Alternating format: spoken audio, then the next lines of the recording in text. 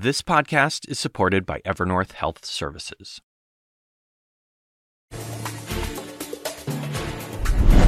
Tonight on 360, we are about to hear from authorities after a gunman who's now dead opened fire on campus at the University of Nevada in Las Vegas, killing 3. Also tonight, with House Republican leaders leveling new allegations against President Biden, we'll compare what they're claiming with the facts and a CNN investigation into the cover-up of sexual misconduct in the Coast Guard and the action it prompted from the Coast Guard today. We begin with breaking news out of Las Vegas. The press conference by authorities is starting. Let's listen. First, I would like to reiterate to all of you that there is no more ongoing threat to our community here in Las Vegas. I also like to tell you that we do know the identity of the suspect in this case, but I will not be releasing his name tonight until after the next of kin notification. As you all know, of course, this is a tragic day for all of us in Southern Nevada, and at approximately 11:45 a.m., LVMPD dispatch received reports of an active shooter at the UNLV campus. UNLV campus police responded to the scene and engaged the suspect immediately right outside of Beam Hall. LVMPD officers also responded simultaneously. I can tell you today, 3 of the victims are confirmed deceased. There is a 4th victim who suffered a gunshot wound and is now currently in Sunrise Hospital, upgraded to stable condition. In addition to that, there were 4 additional people who were transported from the scene to nearby hospitals suffering from panic attacks. 2 of our officers were treated at UMC for minor injuries, which were received while searching the vast rooms and buildings for victims at UNLV. Our hearts go out to the entire UNLV community. No student should have to fear pursuing their dreams on the college campus. What happened today is a heinous, unforgivable crime. But I want you all to know something. It's a crime that we train for each and every day. When there is an active shooter threat, the men and women of the Southern Nevada first responder community, police, fire, and EMS come together to respond quickly and decisively with zero hesitation. Within minutes, both on and off duty responders race to the campus to prevent further loss of life. On a personal note, I'll tell you that after 1 October and all the time and effort and energy that we've put together in training with the men and women of law enforcement, the fire service, and EMS, watching how seamlessly they work together today made me very, very proud to be their sheriff. Importantly, there was a gathering just outside of the building where the students were playing games and eating food. There were tables set up for them to build Legos. And if it hadn't been for the heroic actions of one of those police officers who responded, there could have been countless additional lives taken. Armed confrontation of the suspect by law enforcement stopped the suspect's further actions. I'm proud of the courage of these officers and the UNLV campus police and how they demonstrated that today. And with that, I'm going to introduce the governor of the great state of Nevada, Joe Lombardo. Governor. Thank you. Kevin, thank you for the opportunity to speak tonight. I think it's important for people to realize the partnership that is formed as a result of my career at LVMPD and with Kevin, the sheriff himself, and the confidence that I was assured of when I got notified today. I had no doubt that the response would be appropriate, it would be swift, it would be quick, to the satisfaction of all the naysayers that we normally experience during critical incidents. And today, LVMPD did a fantastic job, along with the University PD did a fantastic job. And after the after action is settled here and our concern for the victims are bolstered and satisfied, I will be absolutely proud of the response of the first responders. I'll be absolutely proud of the community of UNLV, and I'll be absolutely proud of the community of Las Vegas and the state of Nevada. I had some formal comments to be said, but the important piece is I'm here to show the solidarity between the community and the law enforcement community and ensure on behalf of the state of Nevada, we are here to help, provide resources to the benefit of the victims, and to express my concern for the victims and favorable thoughts to the families, and to ensure that we move forward as a society and as a community, and to assure the community we are doing everything within our ability to address these situations appropriately and with the knowledge that we have received on a continual basis. So, Kevin, thank you. I appreciate that, and I think it's appropriate that the chief of UPD comes up and says a few words in the positive response of his police department. So, Chief Alex Garcia, please. Thank you. Good evening. My name is Adam Garcia. I'm the University Police Chief. First of all, let me begin by telling you all how heartbroken we are on our campus for what happened today. On behalf of the Chancellor, the Board of Regents, and President Whitfield, I am passing along our profound sense of loss for what occurred in the loss of life that took place. As the sheriff said, our officers collectively, UPD as well as Metro, responded to call for shots fired approximately 11:45. Two of our detectives responded to the scene and immediately engaged the suspect in a shootout. The suspect was struck and is deceased at this time.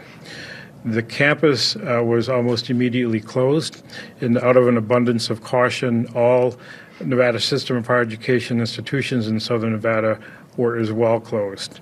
UNLV will remain closed for the remainder of today, tomorrow, and Friday, and additional determinations will be made as to whether or not the university will reopen next week, which will be finals week.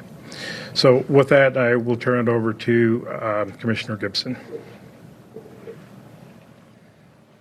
Thank you, Chief. I'm Jim Gibson, the chairman of the Clark County Commission, and I'm here to express the shock that we all felt as a community, but at the same time, the enormous relief that we feel as a result of the great work of the first responders. We want everyone to know that anyone who has been affected will have the resources available to them to ensure that they have an opportunity and a pathway to work through whatever the effects have been.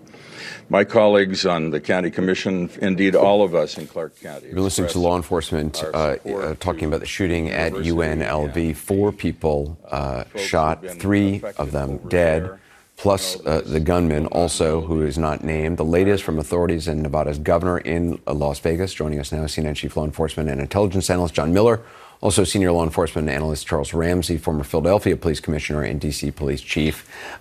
Clearly, it seems response time, John, was immediate, they say, and it was 2 detectives from the campus that engaged and killed the gunman.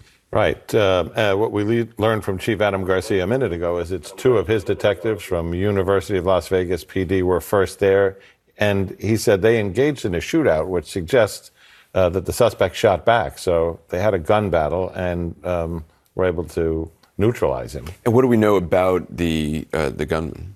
Well, we're learning more. As you noted from the press conference, they didn't name him. We're not going to name him either, but he is not what I expected. He is a 67-year-old college professor, career professor, who studied business processes, organizational structures, and taught in 2 colleges in Georgia and North Carolina. What we don't know is what was the motive? What was his connection to the University of Las Vegas? Did he apply for a job there? Had he taught a class? All that's unknown. Las Vegas Metro PD and UNLV Police, being assisted by other agencies, including the FBI, they're going to do a search of his residence, which I believe is in Henderson, Nevada, not far away. No apparent police record. So The picture is just a merging of the suspect. The gap for us right now is what was his connection to the school, or were the victims intended because of some personal reason? Stephanie Elam, you've been following this since the shooting. What stood out to you? Definitely was striking to hear that it was actually the campus police officers that engaged in this shooting and brought down this shooter in this battle. Also, there was something in there from the sheriff, and we're going to have to learn more about it. But apparently there was something going on with the students outside of Beam Hall, and that's where the shooting sounds like it took place, this first shootout. And those students, whatever the officers did, they interceded, they moved these kids to safety, it sounds like, during this time when, they should be studying there because they are getting ready for finals before going on to winter break. That was also noteworthy. He also said that there are 4 more people who are hospitalized for panic attacks, and the one person who was in critical condition, we knew earlier, that is in Sunrise Hospital has been upgraded to stable condition. So that's also some good news on that front as well, because we didn't have any idea of that change there. But still, what we know is that this all transpired very fast. You heard them say that they got the first call at 11:45. I can tell you very shortly thereafter, I was on TV talking about this, and by 12:30 local time, they were already saying that the situation was neutralized. We now know, too, that this person did not kill themselves, that he was taken down by the police officer. So these are all little bits of information, but this happened very fast. And, I was in Las Vegas to cover that October 1 shooting. These people are trained to do this. And you heard the sheriff say that people who are on duty, off duty, all of these first responders coming together to respond. This is a city that's prepared for it, and they took that seriously today. Yeah, Chief Ramsey, obviously we know from all the past incidents how critical the initial response is, a timely response. As he was saying, as the sheriff was saying, on duty, off duty law enforcement, as soon as the call came out at 11:45, they responded to the campus, but it was these campus detectives, 2 of them, who engaged with and killed the gunman. Obviously, he'd been able to kill 3 people and shoot 1 other person, but that fast response was critical.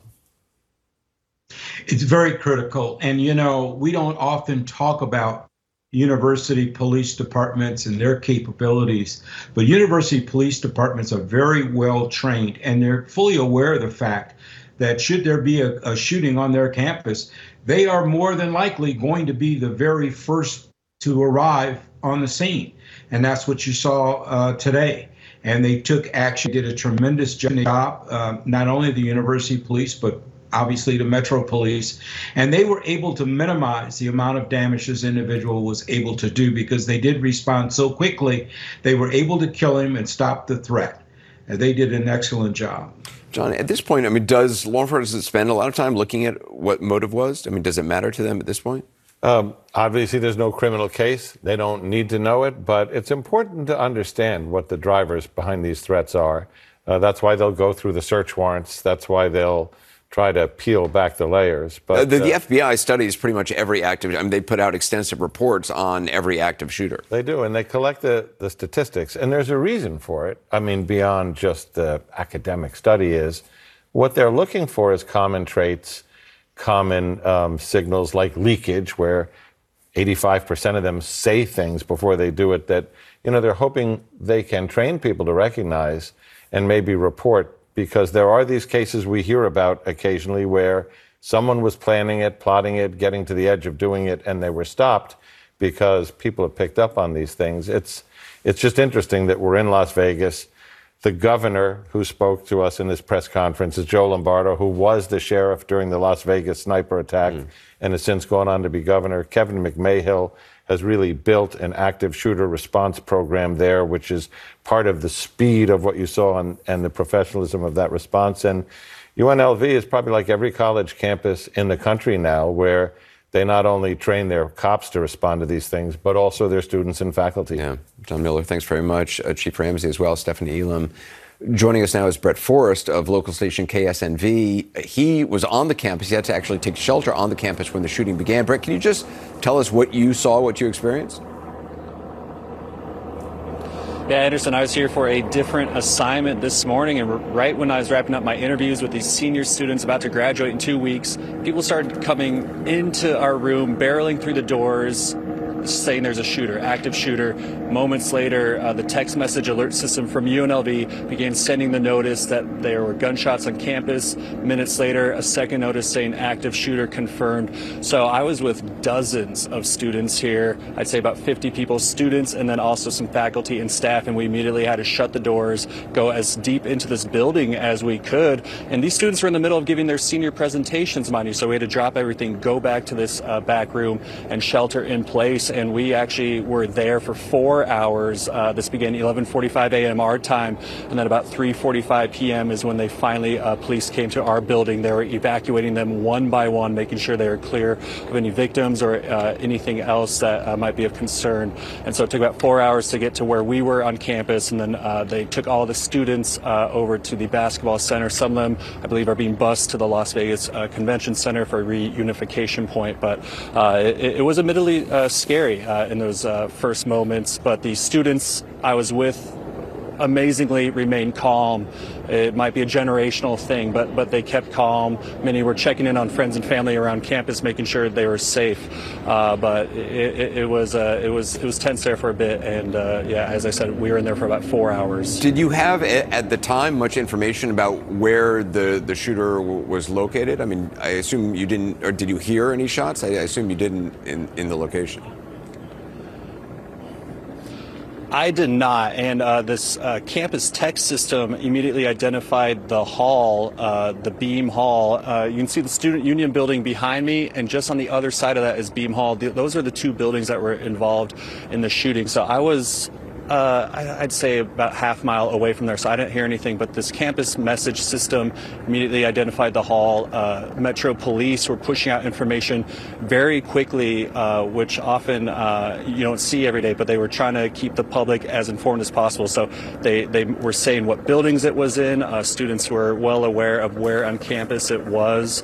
So they, where I was at least, they instantly knew they weren't right next to the gunfire, at least, and perhaps that is what helped keep them calm. Yeah, Brett Forrest, thank you so much. Appreciate your time. Coming up next, new claims of presidential wrongdoing by House Republicans, but the same question that comes with them: where is the evidence? CNN investigates. And later, a live report on Israel's war on Hamas and the attempt to corner and kill Hamas's leader in Gaza. Grief is a human experience, and the care we receive should be too. Evernorth Behavioral Health ensures all members have access to live, specialized support in person or virtually with a 100% follow-up commitment to make sure they get the help they need. There's always a person there, guiding your employees using data-driven risk monitoring tools so bottled-up feelings don't turn into further suffering. With Evernorth's wide range of behavioral solutions, care can be personalized, simple, and more accessible. Learn more at evernorth.com/grief support. All There Is with Anderson Cooper is supported by Evernorth Health Services. Grief is a human experience. Shouldn't the care we receive feel human too? That's why Evernorth Behavioral Health ensures all members have access to live, specialized support anytime, in person or virtually, with a 100% follow-up commitment to make sure that they get the help that they need. So no matter what stage of grief your employees may be in, there's always a person ready to listen. Stressful times can lead many to bottle up complex feelings, especially at work. 59% of those suffering say nothing. This can have unexpected and serious mental and physical health implications. And with Evernorth's data-driven risk monitoring tools, they can help spot challenges early and step in to guide individuals to care before they undergo any more suffering. Each person's grief is as unique as they are, which is why Evernorth offers a wide range of personalized behavioral solutions to meet the needs of every member that they serve. Learn more at evernorth.com/grief support. Republicans chairing the House Judiciary and Oversight Committees tonight say they will launch contempt proceedings if the president's son, Hunter, does not appear for a closed-door deposition next week. The warning comes in a letter to Hunter Biden's attorney. Also, as House Speaker Mike Johnson moves to formalize the impeachment inquiry into President Biden with the vote next week, and as Oversight Chairman James Comer continues trying to connect the president to his yet unfounded allegations of financial impropriety, the president was asked about it this afternoon. Can you explain to the Americans amid this impeachment inquiry why you interacted with so many of your son and brother's foreign business associates? I'm not going to comment on that. I did not, and it's just a bunch of lies. You didn't interact with many of their business associates? I did not. There's lies. Well, his denial and others have done nothing to quiet House Republicans nor stop them from making allegations. The question tonight and for the days ahead is what kind of evidence do they have to back any of it up? More on that right now from CNN's Melanie Zanona. You're seeing a very deliberate investigation uncovering and following the facts, following the truth where it leads. That's what the Constitution requires the House to do. And the House Republicans have done that very methodically. That's House Speaker Mike Johnson, moving to formally authorize their impeachment inquiry into President Biden as soon as next week and hoping to appease the far-right members in his party. Oh, I've been pushing for impeachment since the first day he was in office. Republicans have leaned heavily on bank records, trying to establish a connection between Biden and his son's foreign business deals, a charge the White House has strongly denied. The Oversight Committee unveiled a new document this week revealing a payment from Hunter Biden's business entity to his father. The president's loans to family members raise serious red flags and should have resulted in reported interest income. What the committee didn't say was that the payment wasn't from some foreign entity, but instead was Hunter Biden repaying his father for a car. Biden was not in office at the time. Republicans have also accused the DOJ of mishandling the criminal probe into the president's son, claims brought forward by a pair of IRS whistleblowers who testified before a congressional committee this week. They testified how investigators were prevented from following evidence that could have led to Joe Biden. Justice Department officials didn't want to talk about Dad or the big guy. Why is that?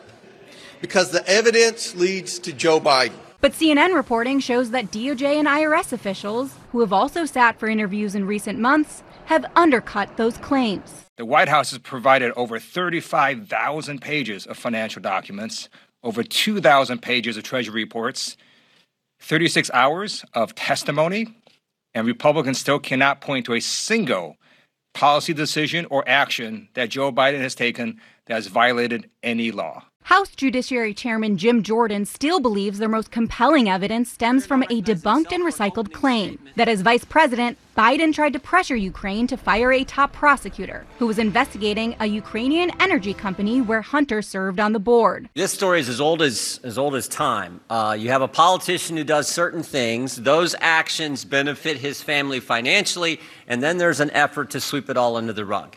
And we know this has happened.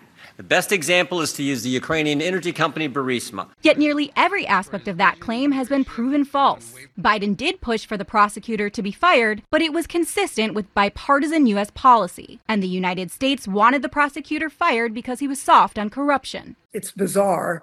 There's no evidence whatsoever that it's a clown show over there in the Oversight Committee. To wrap up their impeachment probe, Republicans want to interview over a dozen more witnesses. But their final push is proving to be a challenge. Hunter Biden has only agreed to testify in public. Now, Jordan and House Oversight Chairman James Comer are threatening to hold him in contempt of Congress if Hunter does not appear for a closed-door deposition next week. If they're going to stop providing information, then we need to do a formal inquiry, and that's where we're at.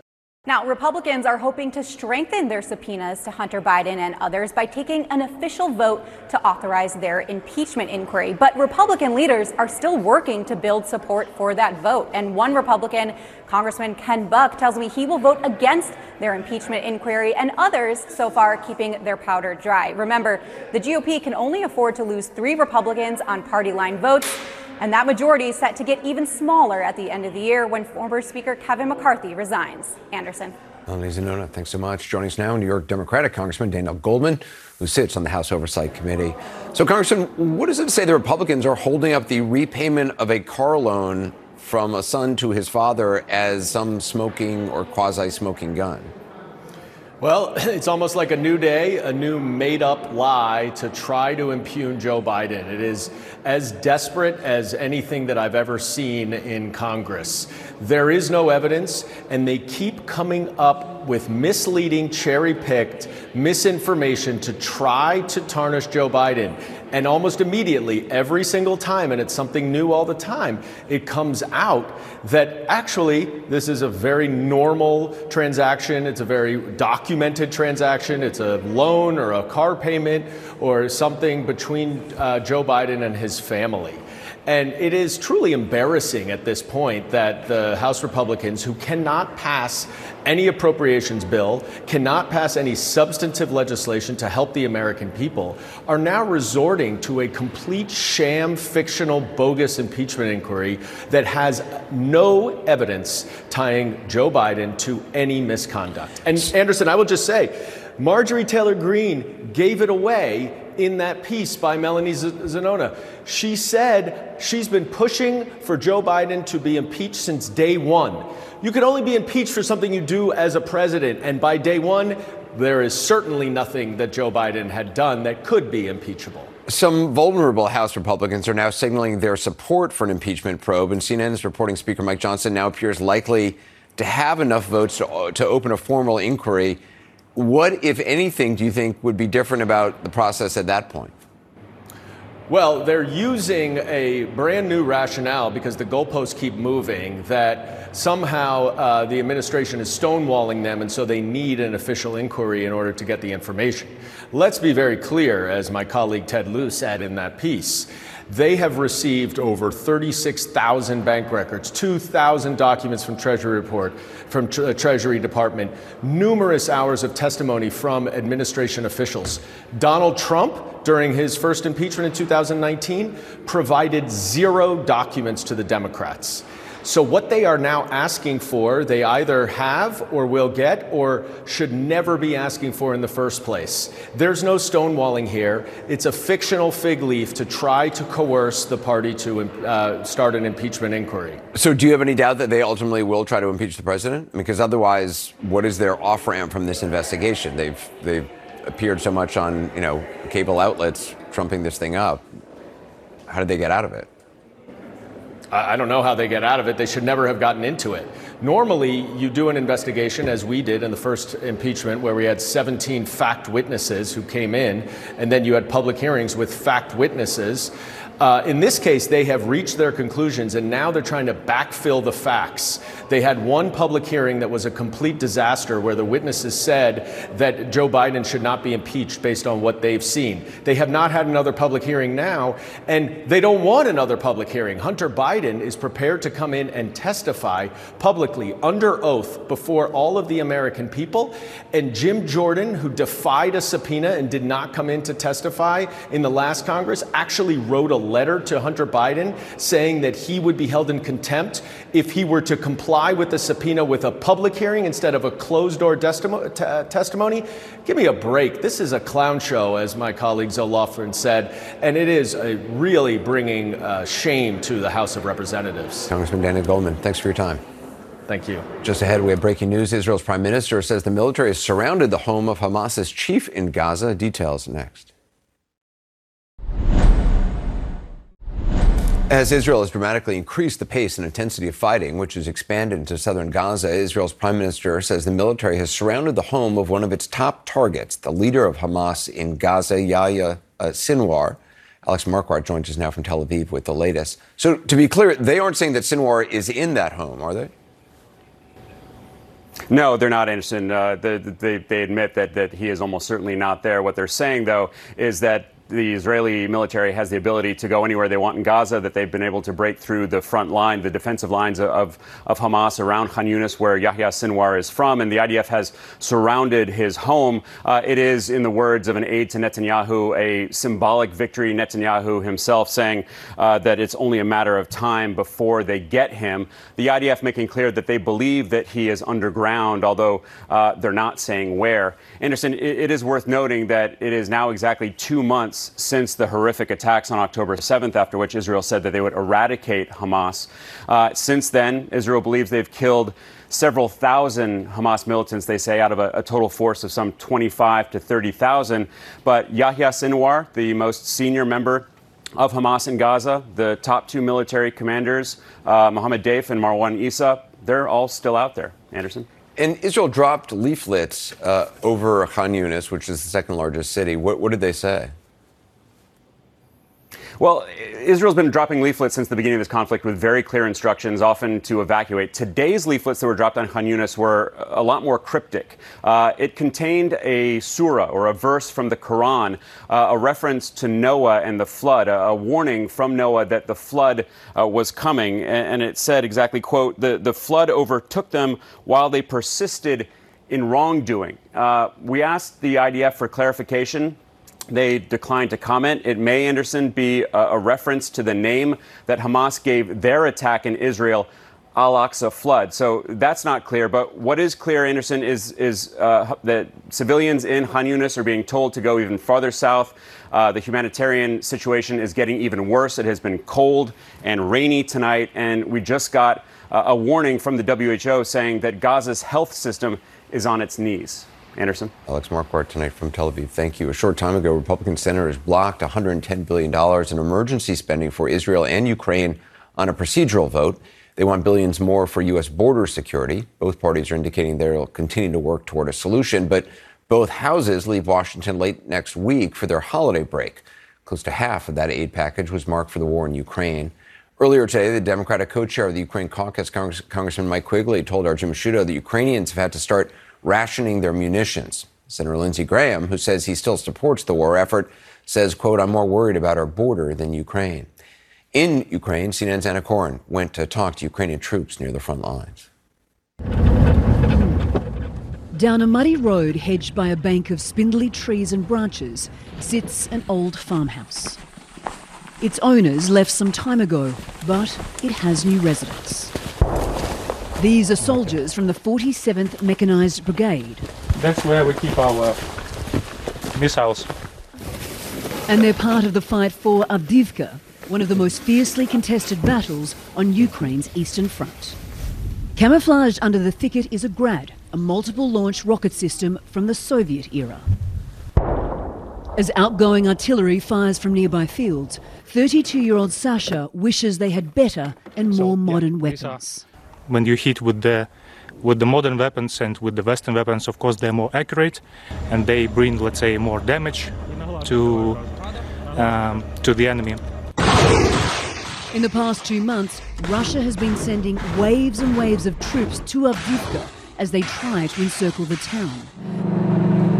But Sasha and his fellow soldiers know this war could become even more difficult if US aid, now under threat, suddenly dries up. If US Congress does not pass the military aid package, then Ukraine will not receive the advanced weaponry it desperately needs to fight this war. And that means it will have to rely more heavily on decades-old Soviet equipment like this Grad to combat Russian forces who are gaining supremacy on the front line. I'm afraid Ukraine will not be able to stand without our partners and allies. So this is as simple as that. Weighing even heavier on their minds is last week's alleged execution of 2 unarmed Ukrainian soldiers who were surrendering to Russian forces not far from Sasha's position. Drone footage shows the POWs climbing out of their dugout, arms above their head, before being shot at close range. Ukraine is now investigating what the Prosecutor General calls a gross violation of the Geneva Conventions. Every similar event brings a lot of pain and suffering to us, that's for sure. It will not make us weak. It will not scare us. We will continue doing what we have to do. Which is fighting a seemingly endless war as they build more trenches, uncertain if the West will truly be there for the long haul. If we let Ukraine go, if we let Putin win, then who will feel themselves safe here? I think no one. And what are you learning about the needs of the Ukrainian soldiers right now? Well, Anderson, there are plenty. You know, this news out of Washington is alarming, to say the least. People here, they knew or feared that this would happen, this waning interest and support from the West, and it comes at such a pivotal time. You know, Ukraine has failed in its counteroffensive. Russia is now on the offensive, and Putin's plan to wait out the West is clearly working. United States is Ukraine's largest ally, its largest benefactor. Of course, Europe is a huge contributor, but if the money dries up in Washington, I think we all know what's going to happen. We've been spending time with troops on the Eastern Front, and they say we are making these sacrifices. We are losing the best of our generation, and yet we are willing to fight.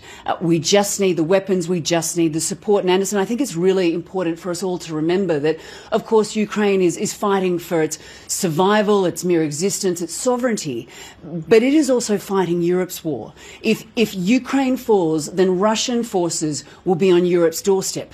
And then it becomes NATO's war. Anna Corian, thanks so much. Coming up next, a CNN investigation into the cover-up of sexual assaults in the Coast Guard leads to a scathing internal review and a pledge of making sweeping changes. The findings ahead. Plus, more indictments in the fake elector scheme to overturn the 2020 election, this time in Nevada.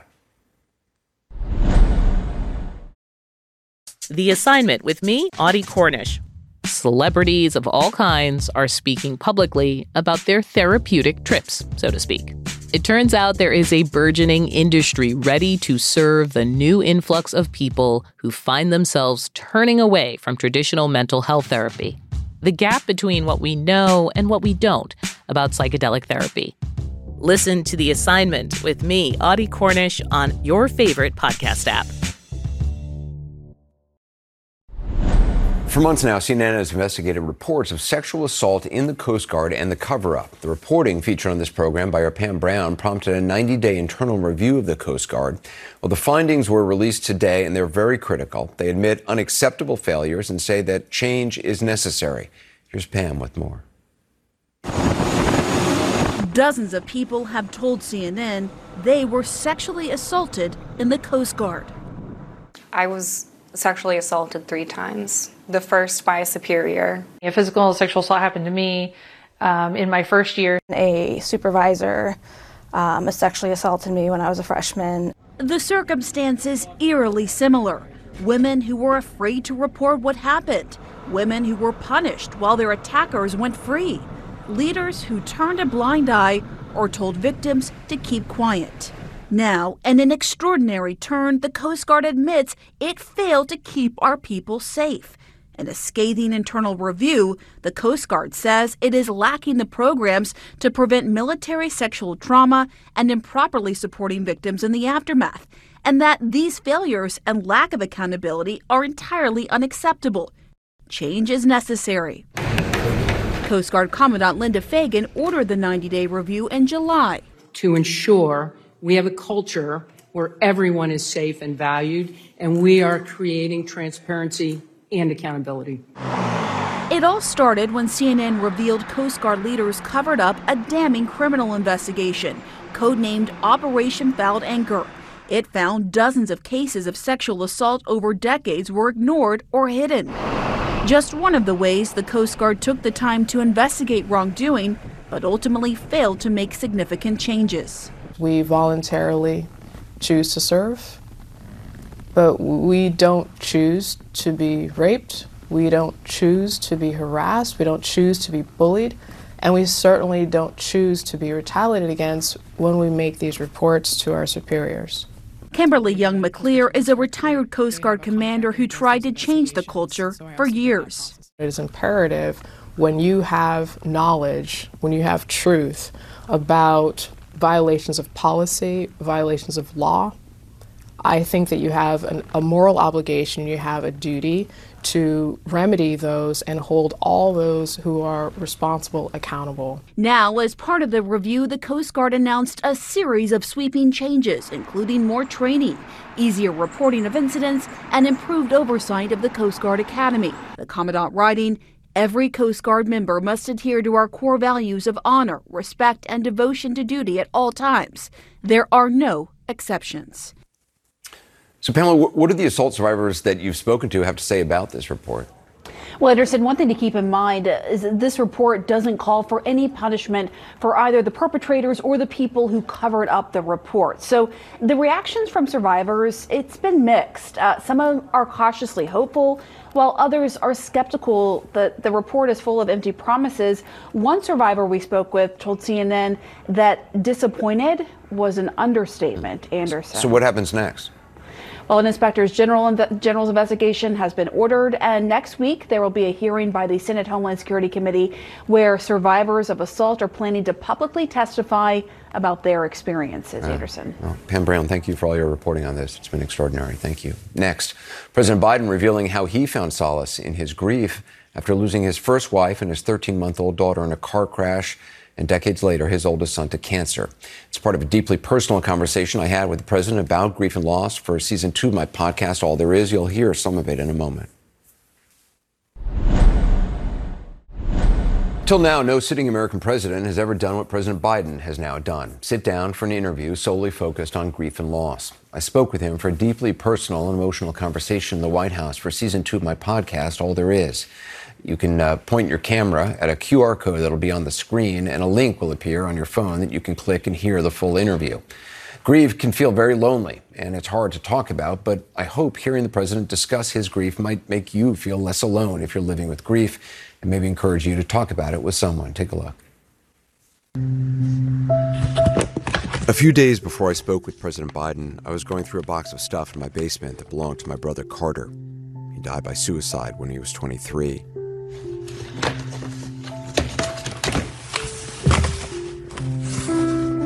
I don't have a lot of pictures of my brother on display in my house. His death is still so painful to me that I find it hard to see his photos. These 2 pictures really stunned me. They were taken shortly before Carter graduated from Princeton in 1987. He looked so young and happy. There's no hint that 15 months after this picture was taken, he'd kill himself in front of our mom. Looking at these photos, I don't recognize my brother.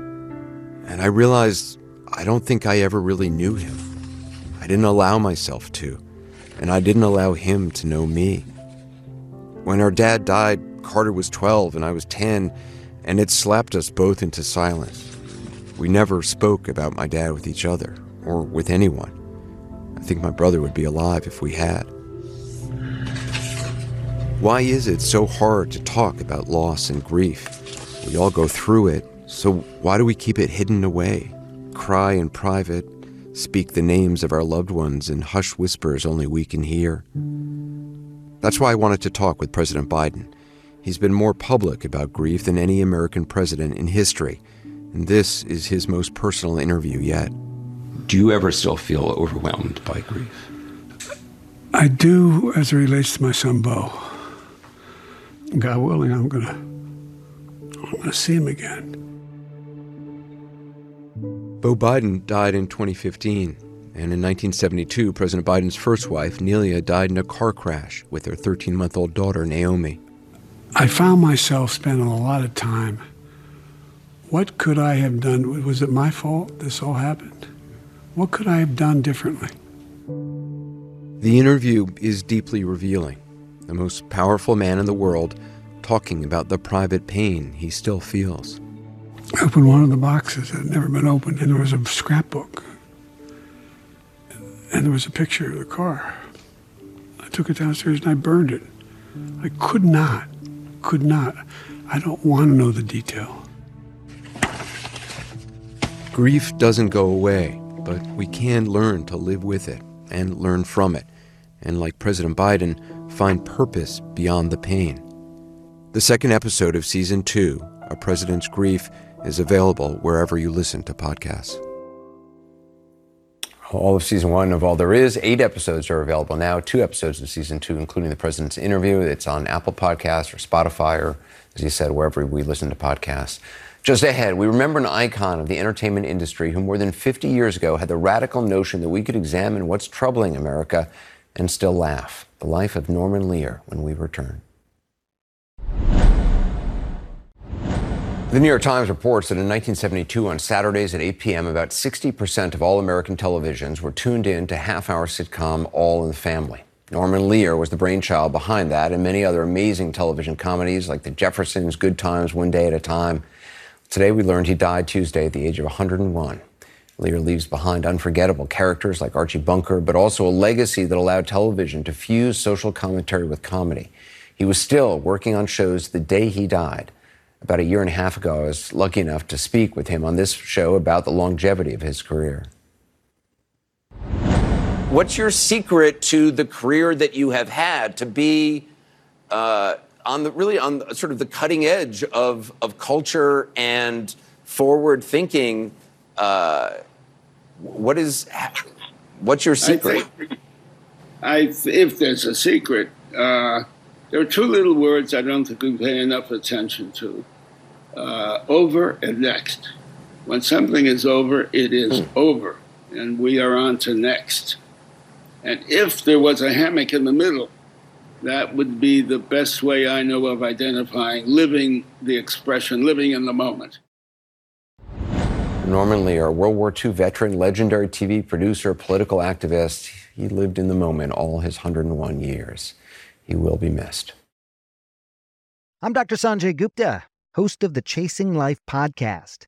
In honor of our 10th season, we want to hear from you. Leave us a message at 470-396-0832 and tell us how you chase life. It could be used on an upcoming episode.